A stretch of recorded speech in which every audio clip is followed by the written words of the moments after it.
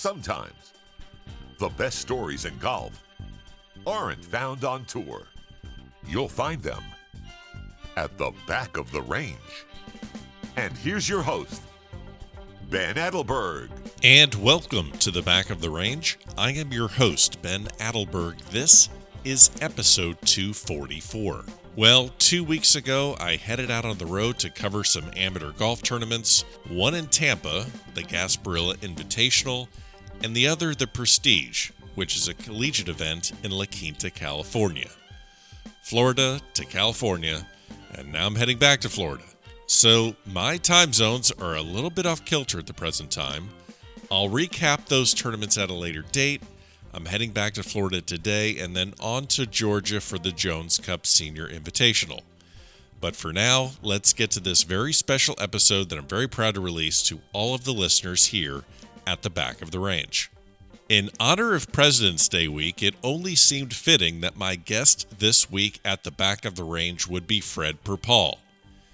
Now, the name may not resonate with some of you, but if you've attended a USGA event over the last couple years, his presence is unmistakable. How many guys standing 6'6" do you see at the first tee of a USGA event? Fred Perpall has served on the USGA Executive Committee for the last 3 years and was recently named President-elect of the United States Golf Association. So after this year, Fred Perpall will become the first African-American president of the United States Golf Association. During this episode, we spoke about Fred's early days growing up in the Bahamas and how his experiences there shaped the direction of his life. Now, we spoke about his entire life journey, what led him to this point, so I don't want to get into his list of achievements here in the introduction. Fred has been a tremendous supporter of the back of the range, so this was a special treat to be able to discuss some interesting topics surrounding the game of golf with a man that has had an incredible life journey. I think you're all going to enjoy this episode tremendously. So Fred, thanks so much for the time. Welcome to the back of the range. How are you? Dan, it's good to be with you. I'm doing wonderful. Well, Happy New Year. I think the last time I saw you was at our victorious Walker Cup, the U.S. team with the comfort behind. So I think that's the last time we saw each other. So Happy New Year. How's the New Year treating you so far? Well, it's been an exciting and real torrid pace to get 2022 started. I'm just so fortunate to have a wonderful family, wonderful company, and certainly, some really interesting things to do in the game of golf. And I know that's what we're here to talk about today, but it's off to a great start. That's interesting. I would say would be the understatement. There's a lot to unpack, a lot of stories and updates to share with regards to the conclusion of 2021 and what lies ahead for you in 2022. There are several ways that the episodes here at the back of the range have started. Many of them start with, okay, how did you get into the game of golf? We're gonna pause and suspend that for a little while. I thought it'd be fun to share the story of when I first met you. So first meeting you, very fortunate. I was able to, we're really, when is the height of the pandemic anymore? Who knows? But this was obviously the summer of 2020, USAM at Bandon Dunes. I was fortunate enough to be invited by the USGA to serve as a content contributor because due to travel restrictions, a lot of the USGA media people were not able to attend. So I was able to get through and hang out and talk to a lot of the players and document that year's U.S. Amateur. And then I see a large figure. Is that fair, Fred? I mean, a large figure on the first tee serving as the starter. And, when you think about famous or noticeable starters in the game of golf, you think of Ivor Robson doing the Open Championship, which seemed like forever. And then, of course, Bob Ford doing the U.S. Open and such a mainstay at Seminole and Oakmont. And then I meet you. And for people that never met you, 6'7". Yep. Yeah. And you were charged with being the starter at the USAM, and you completely commanded that first tee. You're obviously getting there and getting that honor as a member of the executive committee for the USGA. We'll dig into that later. But talk to me about that experience for you as a starter of the U.S. Amateur. Well, Ben, I say quite frequently, COVID has taken a lot from us, yes. But COVID has also given us some interesting things. Stu Francis, Mike Davis, the entire 2020 leadership team of the USGA, John Bodenheimer, who leads our championship team, everyone deserves a tremendous amount of credit for 2020, even though we canceled all but 4 of our championships that year. We were able to conduct the U.S. Amateur, U.S. Women's Amateur, and both U.S. Opens. And what 2020 allowed those of us on the executive committee to do was really to serve in more diverse roles and to lean in and to actually learn more about what we do at the USGA relative to conducting championships. And so it was fun to be, called in for sort of really spot duty to be the starter at the amateur, and also to score, to be, sort of a rover. Sure. We just played so many roles, and, it felt like a real victory. And I always say to Stu Francis, who is our USGA president, that, he deserves a ton of credit for having to lead us through this COVID time, because whatever is expected of a volunteer, I bet you Stu has had to do twice as much as president, just getting through all of the volatility. So that amateur was a lot of fun. Martha Lang, our championship chair at the time, was all hands on deck. Oh, yeah. And so whether it was scoring, whether it was timekeeping, whether it was starting, I think our mornings were really long and our days were really long, but certainly a lot of fun.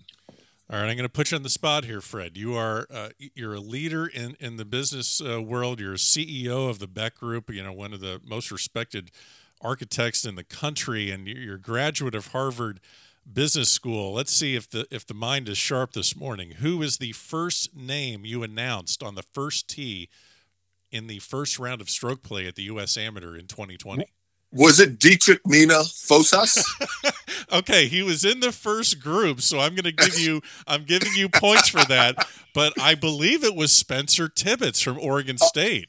Okay, maybe it was Spencer Tibbetts, but I do remember looking at Fosas and saying, boy, right off the bat, I'm going to be challenged with enunciation here. So I knew that. I think I talked to you about that too. Yeah, Carl Diedrich Mean Fosas was. I'm like, they're really like, all right, let's see what Perpall can do here.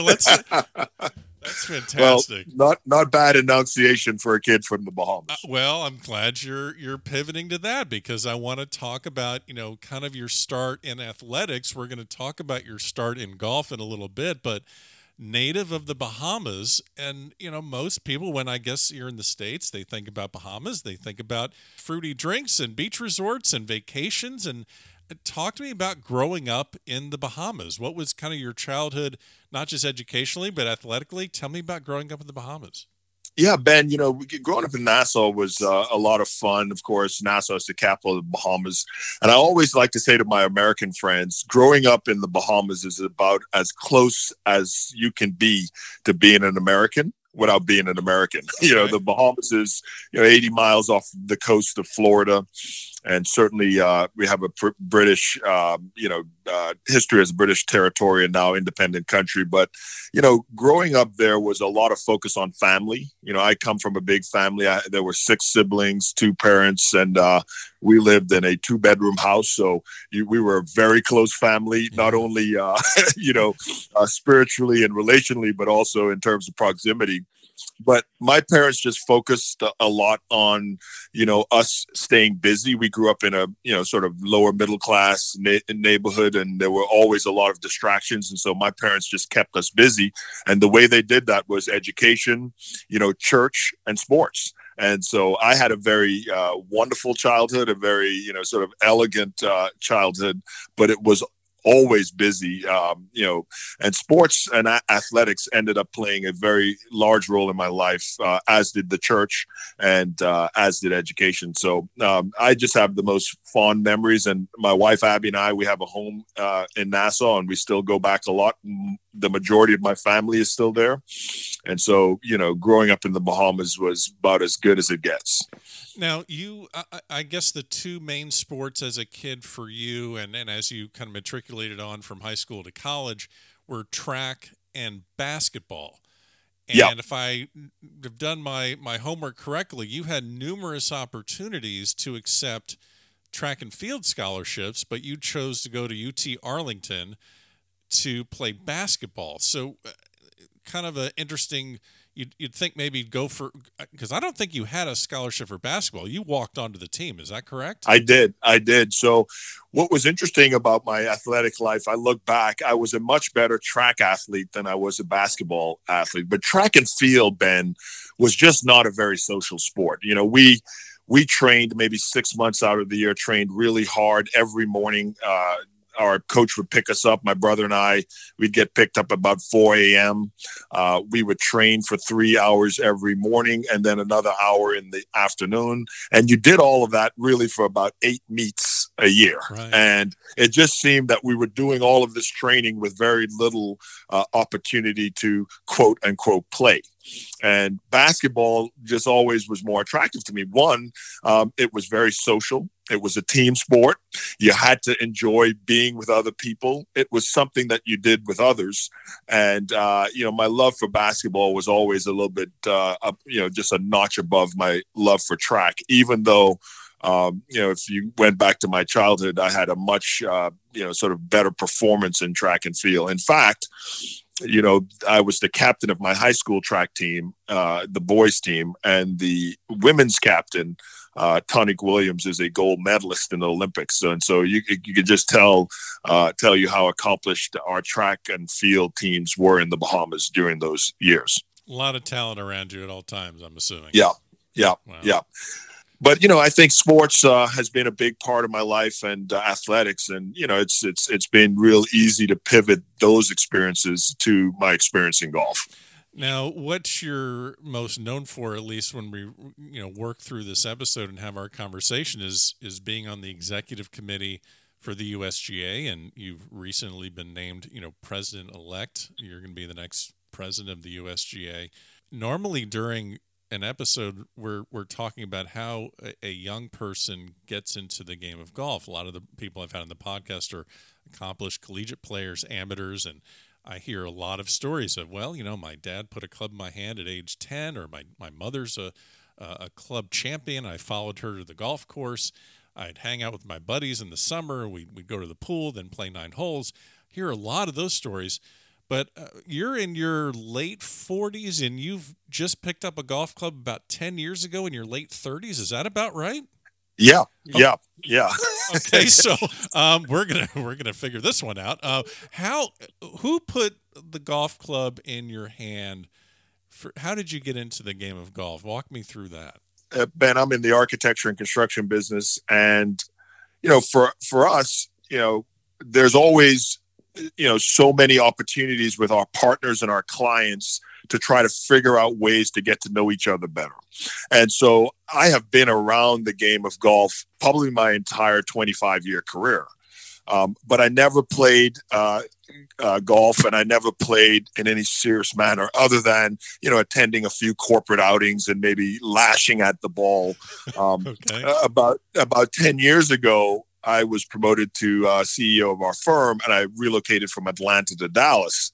And in doing so, just given the way our life was at the time, we wanted to find a nice club for the family so that we had the opportunity to connect to other families and have some intimacy and privacy when we needed it.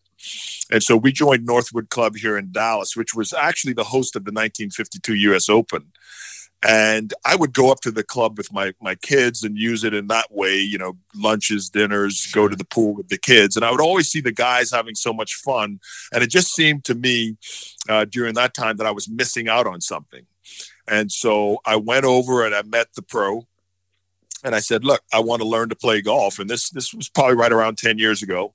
And I said, but I want to do it in the correct manner. And I've grown up playing sports. I played college basketball at the University of the Bahamas and then at University of Texas at Arlington.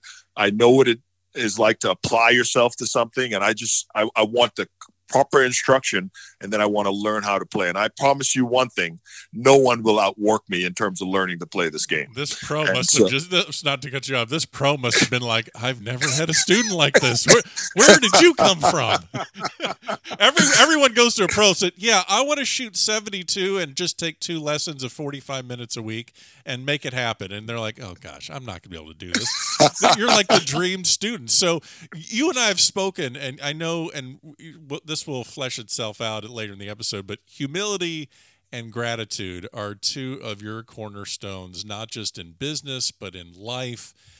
I can't even get through it without laughing. How quickly did humility find you when you first started playing golf? Well, one of the things I love about golf is it's constantly, sort of humbling us. Sure. And, I think for those of us that have had, sort of accomplishments in other areas of our lives, we're always looking for ways to test ourselves, to sort of center ourselves, to align your mind, your body, your soul, your thinking. And golf certainly challenges all of that. But I will tell you, the first 2 years I played golf, I did not play with anyone. Okay. I would literally go and take my lessons. I would go to the range and practice. Right. I would chip, pitch, and putt. And then I would go walk 9 holes and play by myself. My golf was that bad at the very beginning. And so most of my friends, sort of 2012, 2013, still laugh today that, we never got to play golf with Fred until he was about 3-4 years in. Yeah, it was the project was under wraps. It wasn't ready for public consumption yet. No. In fact, my first real fun story was maybe the 2017 AT&T Pebble Beach Pro-Am, where I literally practiced every day for 4 months in a row because a good friend, Randall Stevenson, who was then the chairman of AT&T, invited me to play. Oh, no. And I had been working really hard on my golf game for maybe about 3 years at that point. And I hired a new coach, Chris O'Connell, who at the time was Matt Kuchar's coach. Sure. And I said to him, we've got to, like any other, accomplished person, I said, we've got to get ready for this thing. And so Chris and I worked, every day for maybe 3-4 months. And I'd like to say that I showed up and shot a couple rounds in the mid-80s, which felt like a real victory given the strokes I received. So that was a fun moment. That's incredible because you're basically 3-4 years into the game and you're playing kind of like a member guest on steroids, I think is probably the best way to describe the AT&T for an amateur. I mean, it is not, most amateurs have no clue what they're getting into, and you're playing at Pebble. Oh my gosh. Heart, thank God there was no whoop strap on you at that point because the heart rate would have been off the charts. Well, let me just tell you something. I like to talk a lot about in the firm about urgency. I think nothing great in life can be accomplished without a little urgency. That you got to have, this moment in your lives, and these moments where things need to happen, where improvement needs to be made. And the AT&T for me was that, right? It was a moment to say, all that you've been giving to this game, you've got to really apply yourself and get to a certain point. The other part is you've got to have those butterfly moments, right? Those are the moments that help you understand and to help you remember that you're alive. And the tingling in your spine and the, hair standing up on your arms. And I'll never forget, we teed off on Thursday on the 10th hole at Pebble Beach. And I remember at the time I was hitting this big, sort of fade that easily became a slice. And I remember lining up down the left side of that 10th hole. And that hole where the ocean is on your right and the green is sort of to the player's right. And I just remember thinking, I'm going to fade this thing down there. And, if I double cross myself here, someone could get hurt. So yes. That was a pretty fearful moment, but a good one. Yeah. And it's interesting listening to you talk, and just from, like you said, you're at Beck Group, you're CEO of the Beck Group, and it's a big architectural firm, and just that career path and that line of work. There's deadlines, and there's a step-by-step process, and there's a lot of pressure there, and I'm guessing it translates to the way you learned and played golf, because you want to take things step by step. You have urgency, but sometimes with golf, you have to let it come to you a little bit. So I could see the advantages, but I could also see that had to have been a really kind of a frustrating time for those 2 years. Who was maybe someone that kind of took you under their wing, not just about learning the game, but about learning the etiquette and about socializing and playing and being one of the guys? Because it's not just hitting the ball. It's about being social and enjoying the process and the camaraderie. Who is maybe someone early on that kind of said, hey, come on into the, let's go play. Let's, join the guys. Let's go. Yeah, no, well, that's where I think, and I like to say to young folks, like, one, there's room for all of us in this game. This is the reason we love golf, because golf ultimately, one, it tests you individually, but it also connects you, socially. And the duality of those things, that you're really playing the course. You're not playing your competitors, although there are times you do. Mostly you're testing yourself, your own skill. If you're not lined up right in your life, it's really hard to be lined up right in golf. And so this wonderful opportunity to walk and bathe in nature, to cleanse yourself, and also to line yourself up right is so important.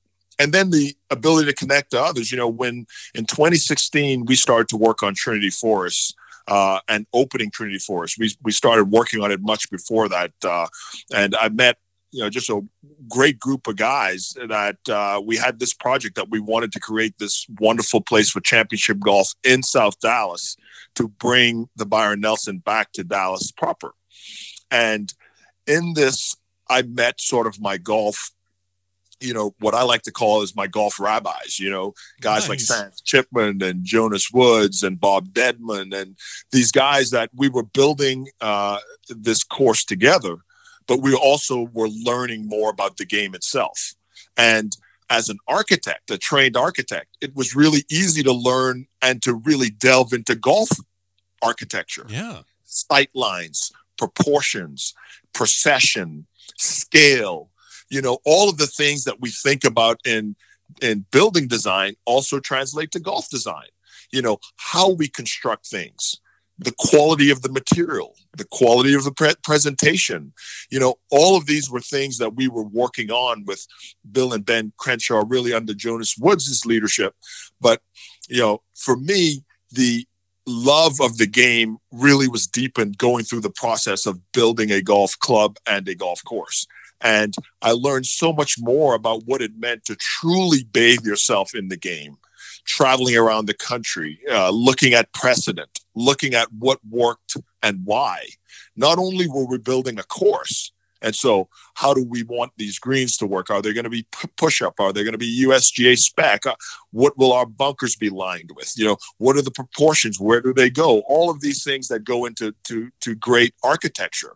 But we also had to compose a club, so who are the members of the club and how do we select them, and how do we write bylaws, and, really what will the ethos of this club be? And so, Jonas Woods deserves a lot of credit, but for me, this was an opportunity to play a leadership role in helping to create something special, but also to learn. And it's that humility that I hope that I continue to bring with me to the game. The knowledge and the context, is one thing, but the curiosity and the willingness to keep an open mind and to continue to learn and connect with others, I think, is another thing. And so for me, I like to say that my game really hit a trampoline in 2016. That's the year we opened Trinity Forest, and truly you could end up on the range standing between two tour pros. And before we even opened the club, one of our members, Jordan Spieth, won 2 majors. And, so we were brand new opening a club with, a major champion amongst, our first 100 members. And because there was only 100 of us, everyone played with each other. And so there was no sort of, stratification between the high handicaps, the mid handicaps, and the low handicaps. And with everything you do in life, you show me your friends and I'll show you your future. And so when you start hanging around and playing with good players, your play improves. The way you think about the game improves. What you learn improves, right? The first time I really learned to, read a yardage book, I was instructed by Hunter Mahan, a touring professional. Awesome. Literally called in to do spot duty to caddy for another buddy who was one of our leaders, Tom Dundon, who played a major role in developing Trinity Forest. I was called in to provide some spot duty for him during his AT&T Pebble Beach run the year before I played. Never read a yardage book, and Hunter pulled me aside and said, okay, here's how you do it, and here's what you want to note, and here's where you mark, and these are the things that are important. And, of course, it was really easy to digest and learn these things because of my experience as an architect and the role I play in my day job. So, yes, it's been a wonderful journey. It's been a fast journey. Of course, my wife likes to say Fred's been playing only 10 years, but he's played 30 years worth of golf in that 10 years. Oh, there you go. So we have a lot of fun stories.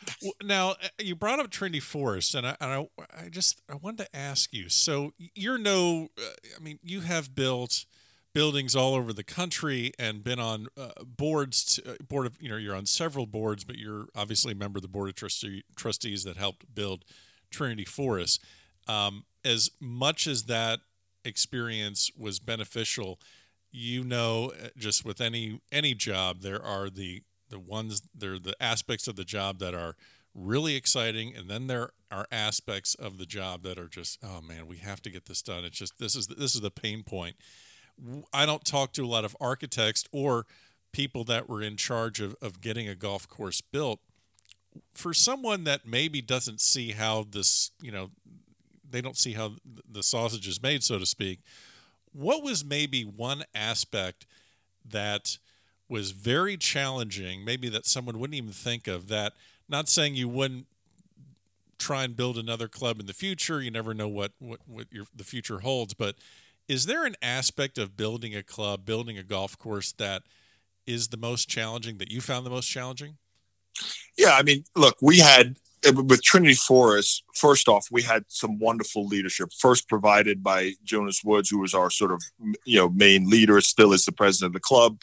We had Randall Stevenson from AT&T, who promised to sponsor the Byron Nelson and thereby create the reason for being for this club and this course. We had Tom Dundon, who financed us as we went along. We had Ron Spares, who was the vice chairman of AT&T. So we had all of these, sort of personalities that themselves brought a great passion for golf. I think for me, I brought a lot of the technical skill in that we build things for a living. That's what I do. And I like to say to folks that the work you do should take you closer to the life you want. The work that you do should take you closer to the people you want to be with. And so for me, this was a wonderful opportunity to bring a true passion for the game and marry it up with what I do for a living. But our challenges were unique to Trinity Forest and then general to building any club. And on the unique side is we had a due date where we had to host the Byron Nelson. So our timelines were set. Yeah. We were building on a reclaimed landfill. And so we could only go so deep. We had to abate all of the trash. We had to backfill it with select fill. And then we could never drill back into that, sort of fill based on EPA standards. And so we had a lot of construction challenges. And when you do get to come and play Trinity Forest, you'll notice that a lot of our bunkering and our greens and everything is built up because we really can't go down. Part of what made it a big challenge to host and conduct a professional tour event there was that you could never drill into the ground. And that became quite a challenge in terms of erecting stands, etc.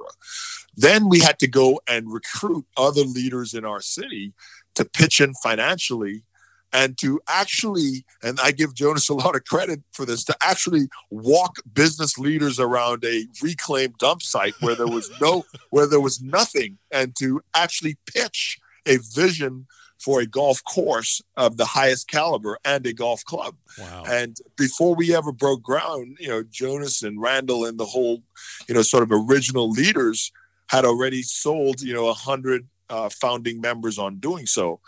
And then we got these wonderful, folks in our town in Dallas who love golf. People like Bob Dedman and Bob Rowling, and that brought a lot of their passion and experience as owners of courses otherwhere to help us in terms of how we thought about not only designing the course, but also how we thought about building the club. And that still goes today. And so I feel like I've been very blessed because I came right into the game at a standard that, one could not expect, on an average basis. And the humility for me is, the proximity to these other leaders and the wonderful opportunity to learn from them and to be instructed around what's important, and then to go do that learning with a purpose in mind to build this club. And that for me is probably this gift, Ben, that I've been given in the game. Well, and another great thing about Trinity Forest, I mean, obviously, I would imagine having a firm timetable that you have to adhere to because, hey, PGA Tour's coming to town. But another great thing about Trinity Forest is home course for SMU men's and women's golf. And how special is, I mean, I know you love being around the amateurs, but you roll in and you may see a Noah Goodwin or a Kennedy Pettigo or Ali Osborne or, numerous collegiate players. That has to add a little bit of excitement because you never know. You may be teeing it up with these guys or these young ladies at any given moment. Oh, no. And we do. And that's fun. One of the funny things at Trinity Forest, we have to take some strict risk management around what can we do with NCAA rules and what we can, which actually has translated into my USGA amateur status committee role. Yeah. But I will tell you this. We had four purposes at Trinity Forest. One, we wanted to build a golf course capable of conducting a tour championship, so to build an elegant championship golf course. Two, we wanted to provide a home for SMU golf. We literally wanted to bring SMU's golf program back into Dallas proper. Three, we wanted to make available our club and course to support the great charities of Dallas. And so every Monday, the course is rented at a very discounted rate to allow charities in Dallas to raise funds and then deeply invest in our civic and philanthropic efforts in the city of Dallas. And then fourth, we wanted to host a first tee site so that we can provide kids, regular kids who come from means, kids like myself, the opportunity to learn and to be engaged in the game, but also to learn life skills that will help them for the rest of their life. And I would say one of the proudest, sort of moments for me is watching all of this actually work. No, we were not great at hosting a tour event, and there were many reasons we were not great at that. But the other three things work, and they work in a very magical way. And so when you see the young kids, primarily kids of color, at the back of the range across the way working on their game at the first tee, and some of those kids then become kids that work at the club, and you build relationships with them that way, whether you see the SMU players on the range, and then for me the ability to announce some of these kids at the US Amateur and to stay neutral and non-biased. But there's a part of me that I notice a deep humility, but also a deep gratitude that you get to experience life this way through the game of golf. So quickly, I mean, you said all the right things there, Fred. But how excited were you to see Ali Osborne in the final of the USAM at Bandon? You could. It's all over now. He lost. But you could say it. How excited were you for that? Well, we at the USGA and being an executive committee member, truly, I feel, and I've got to stop saying this now that I'm moving into the president-elect role. But as the championship chair, I will tell you, I believe one of the special things, maybe the most special thing, certainly one of the most unique things that the USGA does is conduct championships. Through our conducting of championships, we're hoping to inspire golfers at every level, to play golf at the highest levels. Right.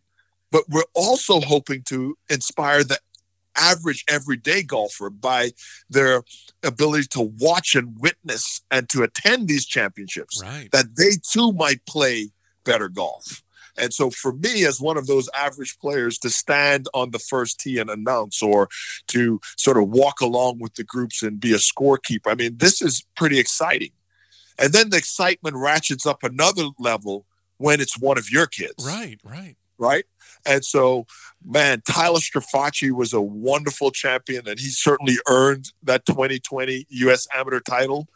But walking alongside Ollie, knowing all of the work that he puts in every day and seeing that work firsthand behind the scenes, man, that was pretty special. And, all of our buddies back home in Dallas, all the text messages and all of the excitement because we had such a small U.S. Amateur that year was so fun. And I will tell you, it's still a good experience, playing a leadership role in the game, to attend the Masters and to watch these young kids that play in the Masters. Yeah. That was also very special to watch Ollie sort of play in the Masters. And so, look, the game gives us so much, and this is why it's very easy to give back to the game. You were elected to the USGA Executive Committee back in 2018, and, for most golf fans, that watch the U.S. Open each and every year, watching that U.S. Open might just be their only real, true connection to the USGA. They may be members of the USGA, but, they get their hat in the mail. They're thanked for their patronage. But I'm not sure that most understand the workings behind the scenes, the people that work tirelessly to produce these championships. I thought it was, great. Outgoing CEO Mike Davis had a nice send-off at Torrey at the U.S. Open last year. I believe he announced the final pairing on Sunday. I know he caddied for Jason Gore on Saturday. I know Jason Gore got a lot of praise for the setup of the course, but, Mike Davis, Jason Gore, John Bodenhammer, I can't think of many other USGA officers, for lack of a better term, that get recognized by the casual golf fan. So what is the actual general purpose of the executive committee, and how that works with the professionals, so to speak, that run the championships at the USGA? Yeah. Well, first off, the USGA is a sort of not-for-profit organization. And like most not-for-profits, we have a board of directors, which is the executive committee, which is all volunteers who provide oversight to the management team. And so, we have a very functioning and functional relationship in that, according to the bylaws, there are things that the USGA does that get sort of delegated for sign off by the executive committee. And so in that way, it is a really, functional and healthy relationship between the management team, who are the professionals that actually run the organization day to day. And our new CEO, Mike Wan, follows Mike Davis, who was my CEO when we joined. I mean, these are true professionals in the game. And the executive committee works, hand in glove in terms of oversight. And there are specific things that the executive committee are responsible for. We sign off on where the championships are held. We sign off on major rules changes. We provide, that one step removed, vantage point to the management team. And the president of the USGA really is the chairman of the executive committee. I think what makes the USGA special for me, we do two things, and we have to do them very well. I mean, we do more than two things, but there are two things that we do that are very unique. One, we provide governance in the game and try to keep the game healthy by setting the rules, not only the rules on how you play, but the rules for equipment and the standards and the way by which you play.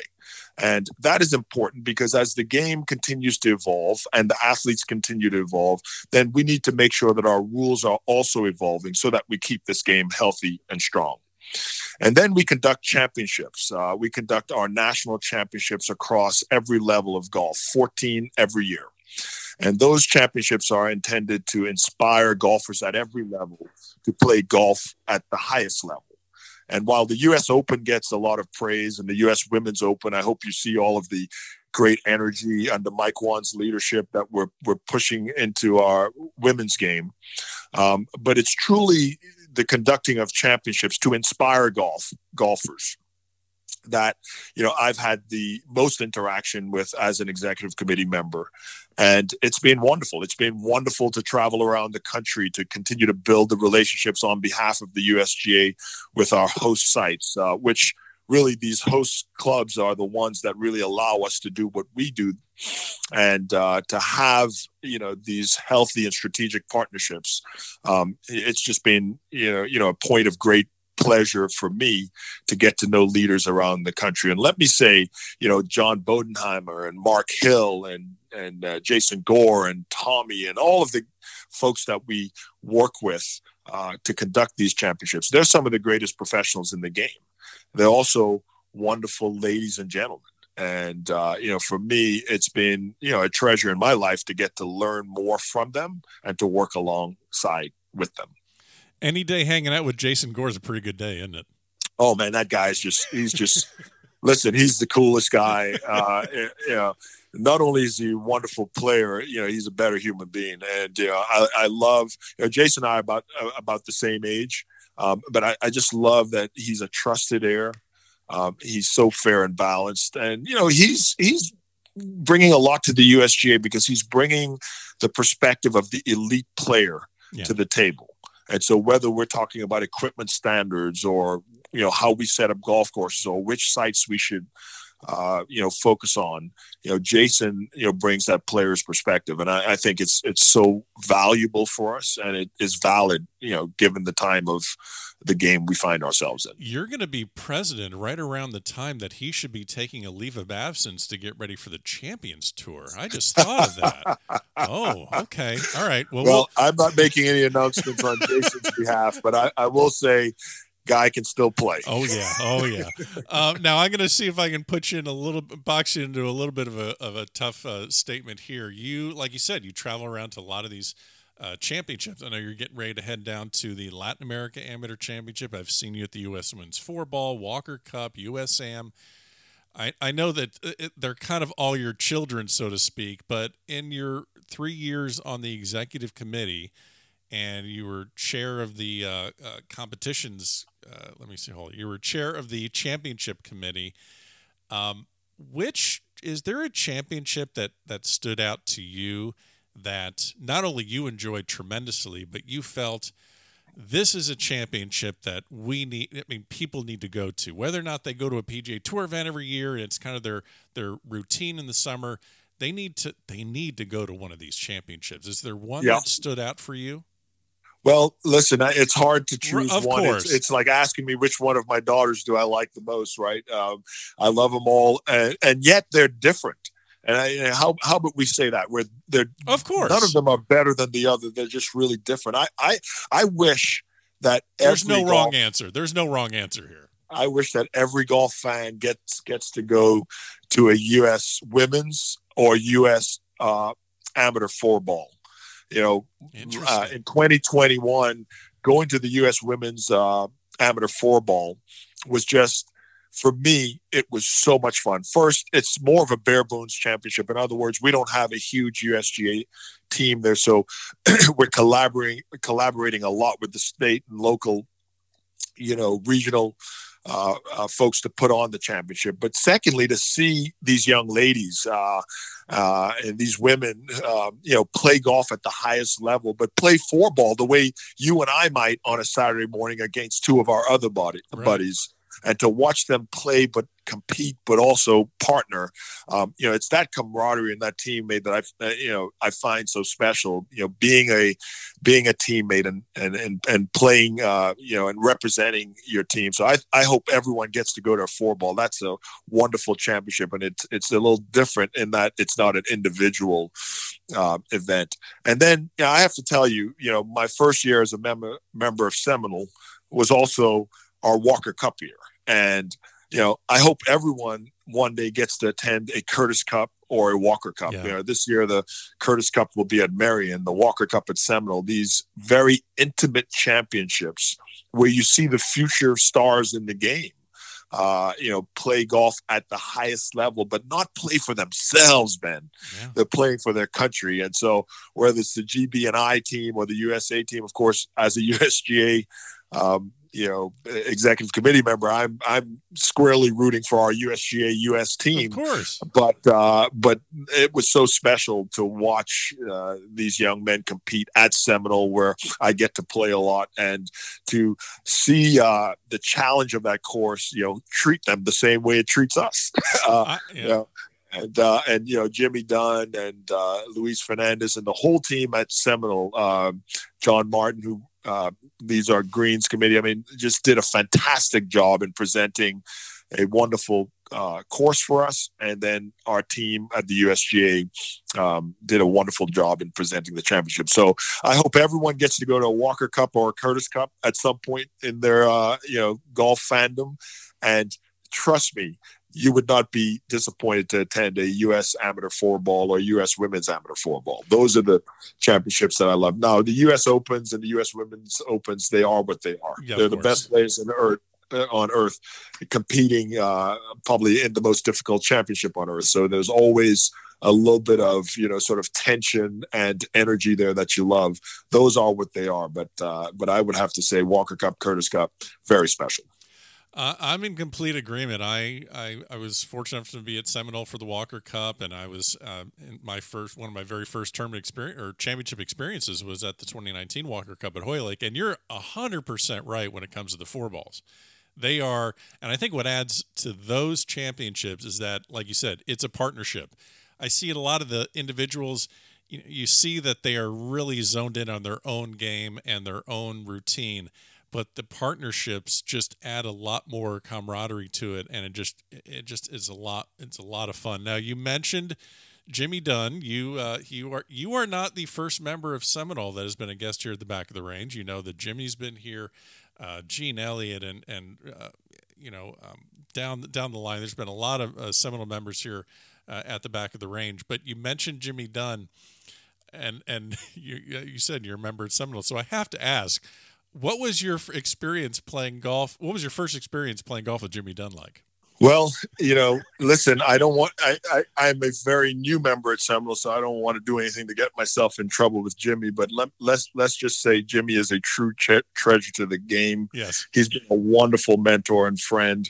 The first outing with Jimmy, I think if I remember correctly, we had him and his partner down after 2 holes, and Jimmy was pretty pleasant on the 3rd hole. In fact, he mentioned to me that he had a friendship with Sidney Poitier, who also was a Bahamian, and he was very complimentary of Sir Sidney, and sort of reminded me of those attributes of Bahamians that he loved. And I reminisced about how there was some familiarity, and he just heard so many good things. So he was so pleasant through the first 3 holes, and when we got to hole 4 and he realized that they were down 2, there was a different Jimmy.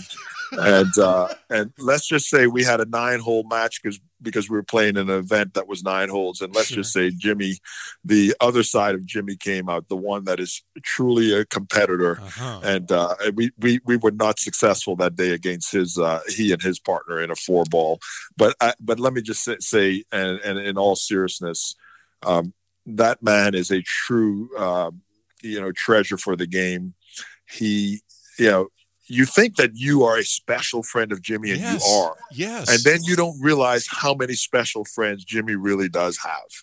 And so for me, I always feel like, man, when I get to spend an evening and to hear the stories and really to listen and to learn, these are the kind of things, Ben, that golf gives you that you could never buy. You can only earn.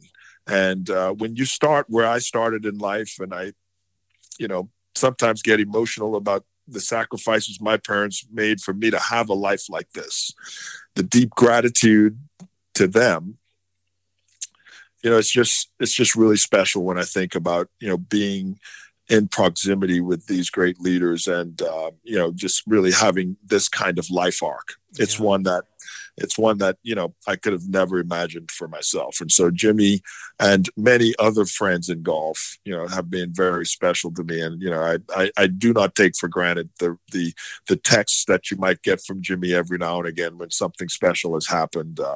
The fact that he is so attentive, to the people that he cares about. And it shows at Seminole. which is a great club for camaraderie. And as you know, the culture of a club often reflects the culture of the leader. And so you play fast. You have to be a good guy or gal, and you have to love golf. Yeah. And I think those are wonderful attributes of Seminole, but those are really attributes of Jimmy as well.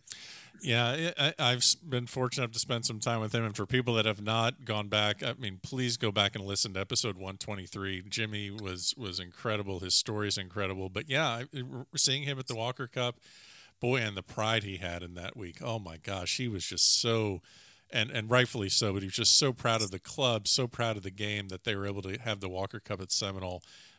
It was fun to see him in that role of just, he was kind of the mayor for those few days. You could just see he was just so proud of not just obviously, the entire team, the entire organism that came together to make that happen. It was so great.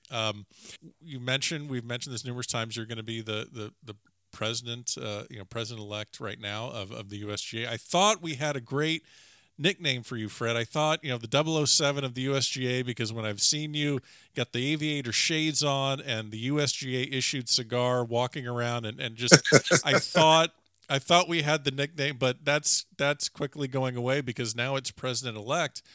And it has a parallel to when you were named CEO at the Beck Group, because Peter Beck continues to be an executive chairman at the organization, and it's similar to this 1 year where you have Stu Francis still as president, where you're kind of waiting in the wings.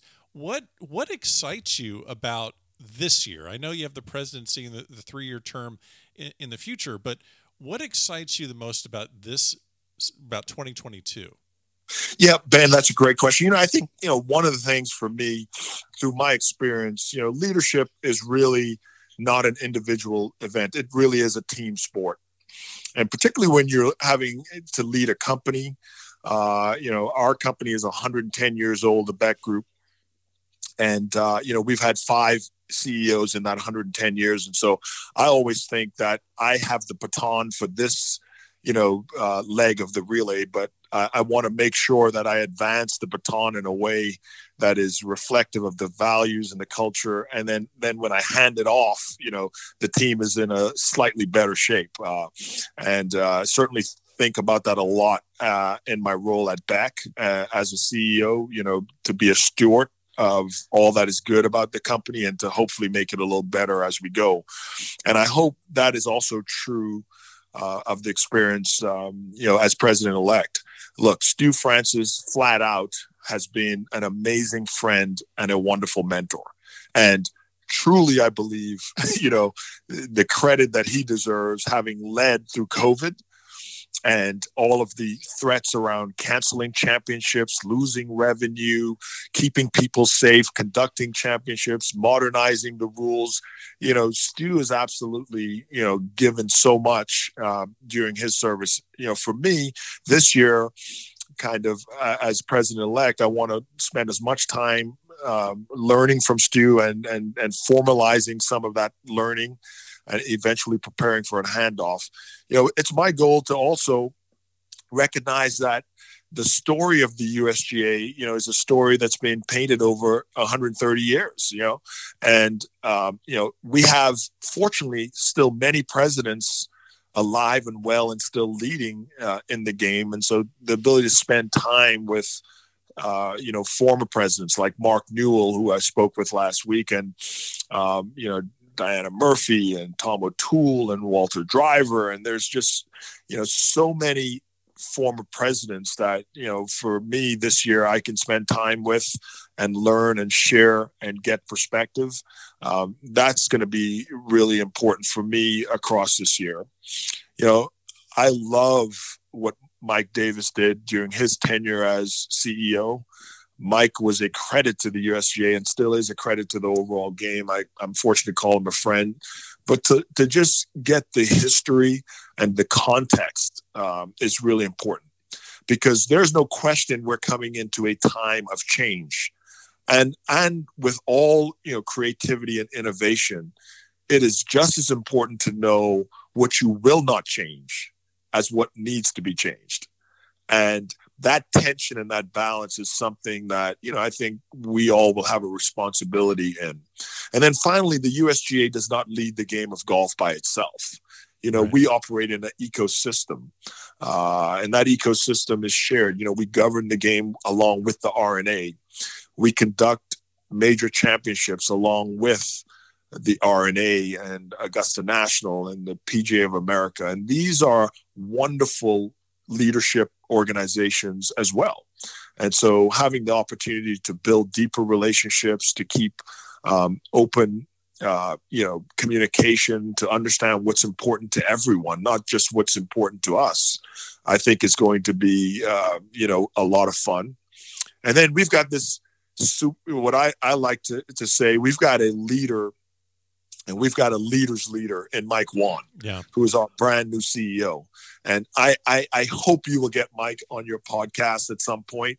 But Mike is a, sort of refreshing point of view, a bundle of energy, and just a clear-eyed leader. And as you know, the quality of your outcomes are often just reflecting the quality of your team. And I think in Mike, we have, one of the great leaders in the game, and one of the great leaders, operating in our country right now. We're getting him at the peak, of his career. And so spending time to get to know Mike a little better so that we are, a team that's joined at the hip. And then finally, I want to say, I still enjoy being the championship chair, and I get one more year to do that along with John Bodenheimer. John has become, just for me, an awesome friend, a resource.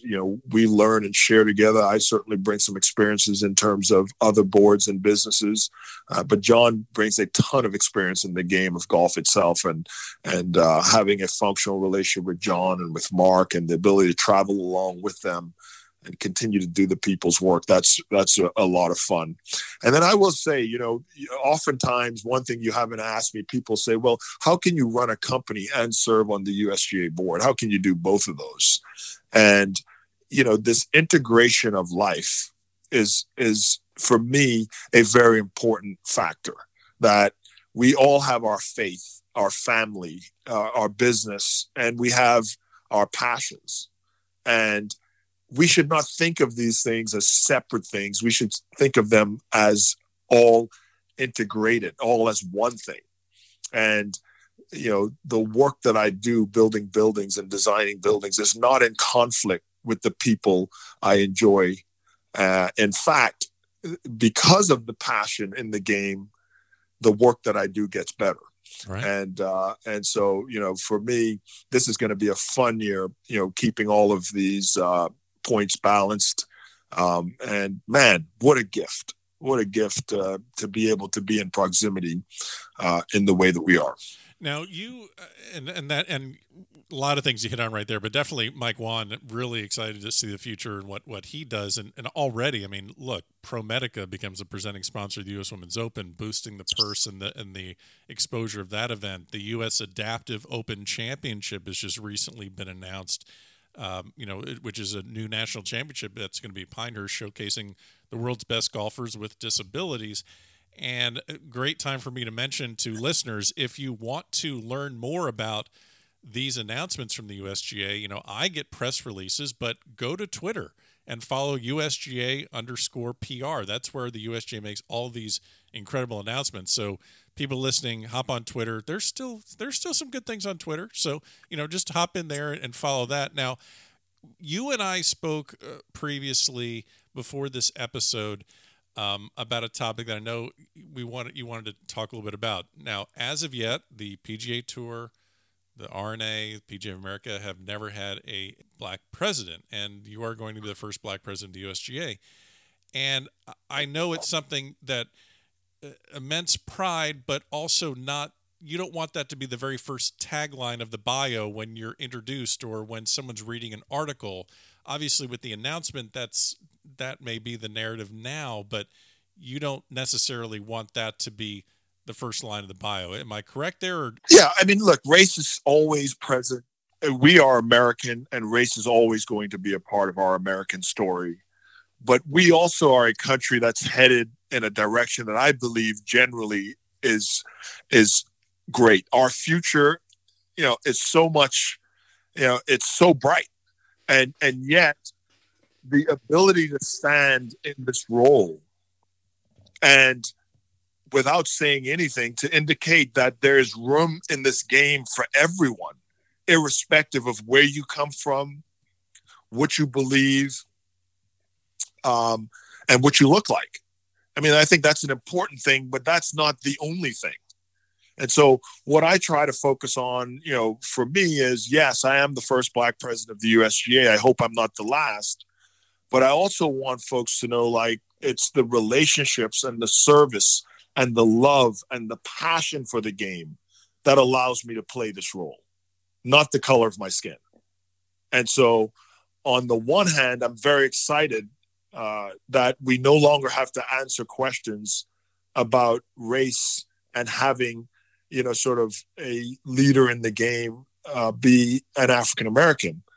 On the other hand, I think the story of how you lean into this game is such a, more critical part of the story. And so for me, golf has been great. It's given me the proximity to learn from other leaders.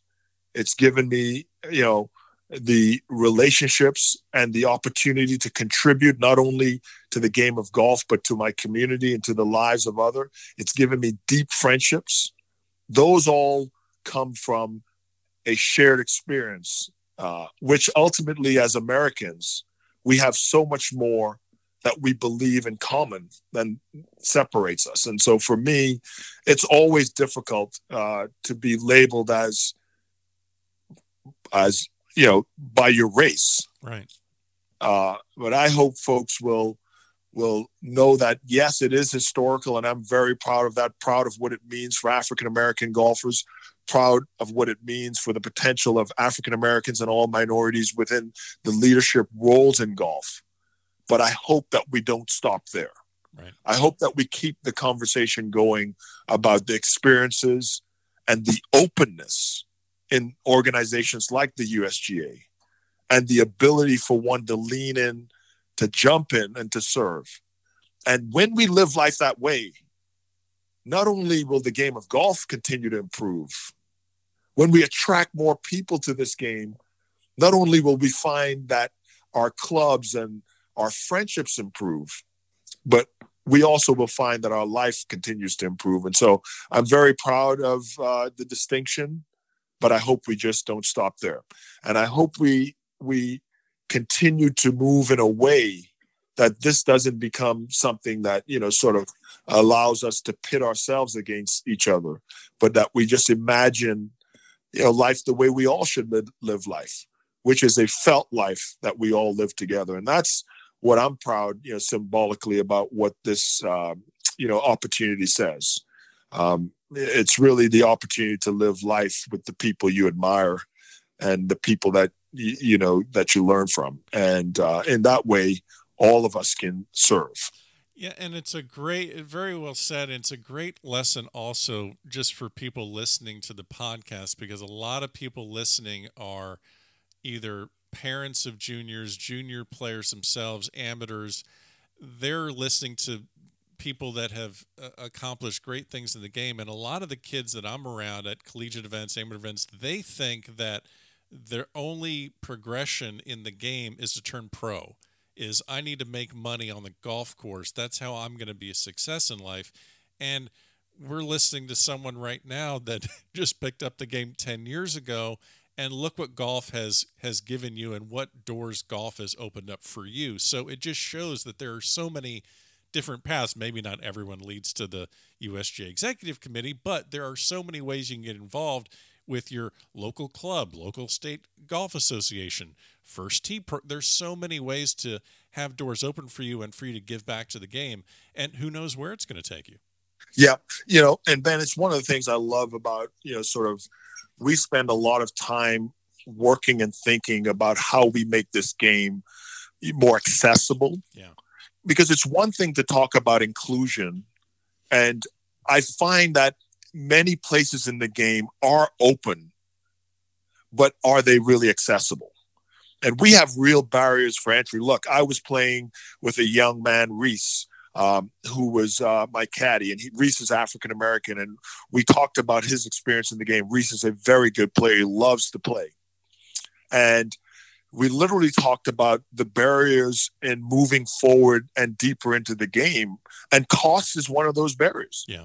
And to the extent that African-Americans and African-American households have not achieved the same kind of financial, progress, although more and more we see an upward trajectory there, we know that if we want the game to be more diverse, we have to make it more accessible, and cost is a factor.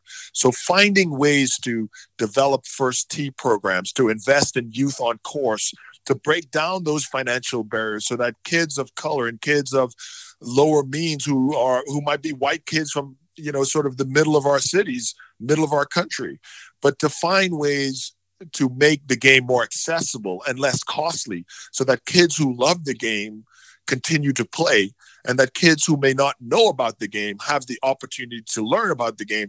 These are the practical steps we need to take. And, for me, coming from a family not of means, it would have been impossible as a 14-year-old to afford to play golf, just given the equipment costs, the cost to be on courses, the cost of instruction, and so on and so forth. Track and field is not an expensive sport. Golf is. Right. But organizations like the USGA, we have a responsibility to continue to interrogate how we reduce the cost and therefore increase the access. And it is a point that I know Mike Wan shares. It's a point that every leader at the USGA Executive Committee we speak about. And I think you will find us continue to invest deeply in this accessibility, because we have to move beyond the discussion of inclusion. No one today, I think, wants to be exclusive. Everyone wants to be inclusive. Right.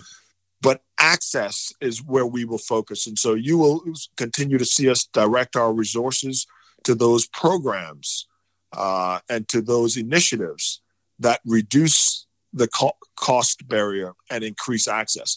That's how we will make this game more inclusive and therefore more expansive and better for all of us.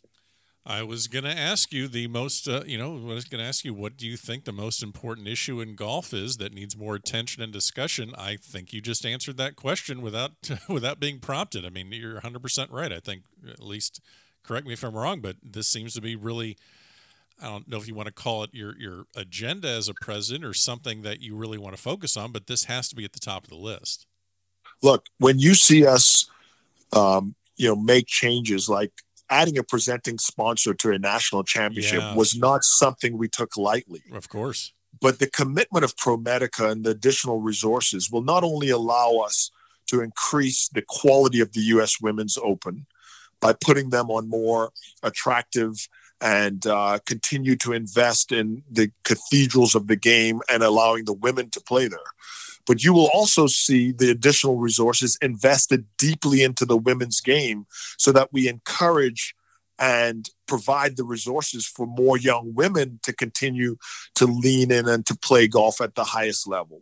Like, these are the things, the practical steps we need to be taking to ensure that we are, one, raising the resources, and then two, directing those resources so that we create a better and more accessible game for more people. Look, when our young women are playing, when more of our kids of color are playing, when we have the opportunity to retain young people of every background that love the game, and we reduce the barriers that drive them away, we will find that our game not only grows, but it thrives. And that's a big, sort of focus, I think, for me personally, but it's easy to have that personal focus because it totally is what we are focused on at the USGA. It's one of, our main tenors. So I think it's going to be a lot of fun. And look, to the extent that having a black president, indicates to kids of color that there's room in this game, that's good. But really moving beyond that, it's the relationship and the connection. This notion that when a Stu Francis and a Fred Perpall walk in and we not only work together, we not only admire each other, but we love each other and we enjoy being with each other. And we send a strong signal, like, to all Americans, like, this is what a great life looks like when you lean into people. And golf is so powerful because it provides us this common mechanism where we enjoy something together and we have the opportunity for intimacy, which builds trust and breaks down barriers. And this is why I love the game of golf. I love playing, but boy, I love the results of playing, which turns out not to be a better golf game, but a better life. Your energy is infectious, and just the passion that you have for the organization as a whole, and not just what it's done for you, but what you see. I think you're seeing down the road what you're going to be able to accomplish in the next several years, and the change and the promotion of this great game. It sounds like it's going to be a fantastic run for you. Well, Trent, I know it's a gosh, every week's got to be busy for you, so I'm going to let you go. But I wanted to close out by asking you. This is a serious one, okay? You're the president-elect, and you're going to be the president of the USGA. You're the top guy you're the top guy. Does this mean that you can guarantee yourself the starter role at any USGA championship that you choose? I mean, of all the things to wield your power, you can give yourself unlimited mulligans, every 3-footer's a gimme. I don't think you're going to do that. But please tell me you are still going to be a starter at some of these USGA championships. Well, let me just tell you, I've gotten to do a lot of cool things as USGA Executive Committee member. I have to say and give a shout out to all of the men and women serving on the USGA Executive Committee with me. Some of the most committed professionals, I think about. I don't want to start calling names because I invariably will leave one out, but I've just had the pleasure of serving alongside these men and women.